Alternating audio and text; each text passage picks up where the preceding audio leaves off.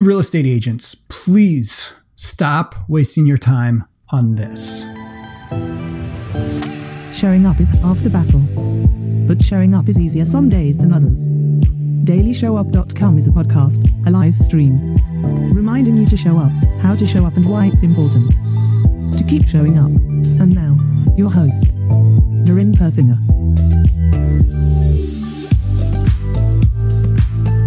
When you're just starting off, you got your license, you're ready to launch into your business. There's so many exciting things.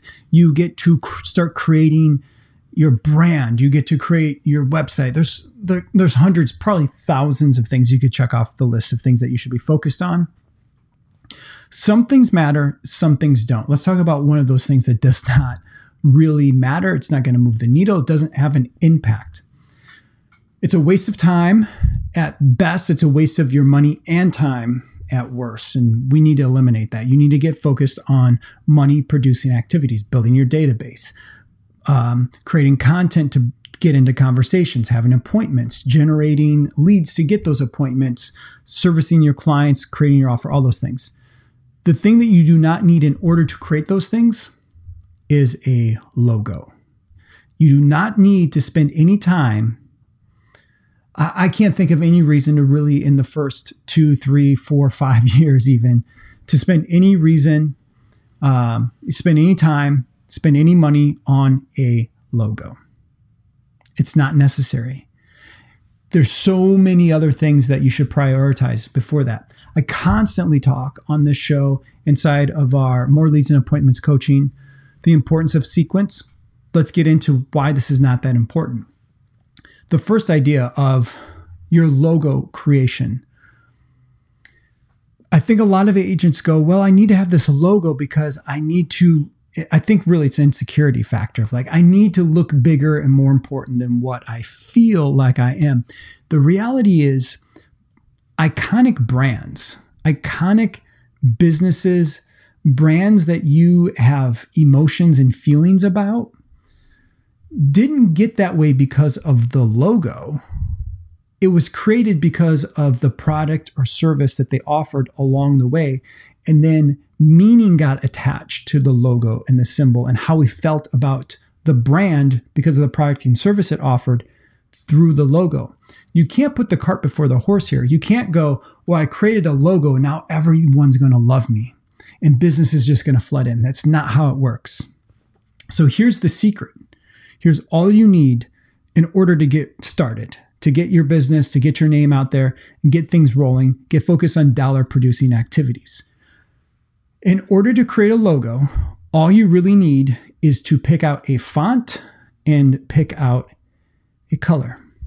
Pick out a font and a color. That's it.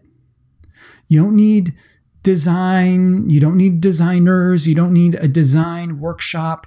Website, I think like 99 designs. You don't need to, it's a waste of time, waste of money. You don't need it. You don't need it. Let's go through some brands that all they're using for their logo is a font and a color. Let's think about these. So the first one that pops into my mind that I always talk about is Netflix. Netflix is basically usually red.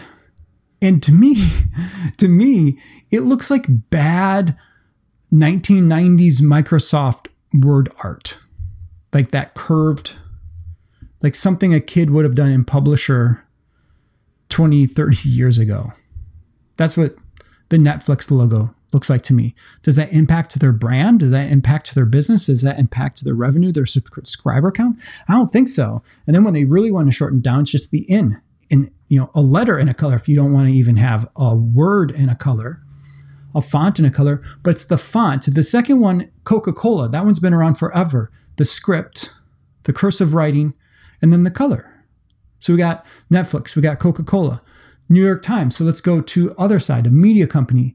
New York Times, we could even throw CNN in there. CNN is a little bit more boxy. New York Times is the script, but it's just a script. New York Times, black and white. By the way, little insider secret. For Persinger Group, we went with black and white variations because we could save on the cost of printing moving forward. I didn't want any color when we launched because whether we were printing stuff on the back of postcards, it's more money to put it on there. If you're printing on letters, I didn't want a color to be attached to the brand. So we went with black and white. Our signs are black. I wear black. No, that's not true. I wear a lot of colors.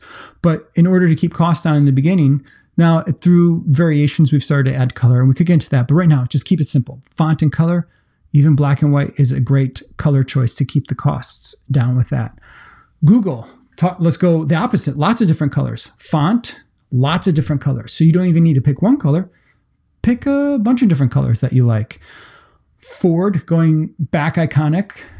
So they have the oval. You can maybe think about that, but really it's the script again, a font, the Ford script. And then super iconic, a signature, I think it's his signature, is Disney. And they've had variations. You could say the Mickey Mouse ears. You could say the castle with the Disney. But really, when you see that Disney script, that Disney font, what appears to be Walt's handwriting, like that's Disney. That's really all they need. And then they've had variations of it. But those things don't have to come until later. Font and color. Font and color. Keep it simple. Invest your time and money that generates what you need. Keep it simple. You don't need a big logo. Font and color. Thanks for showing up. But remember, showing up is only half the battle.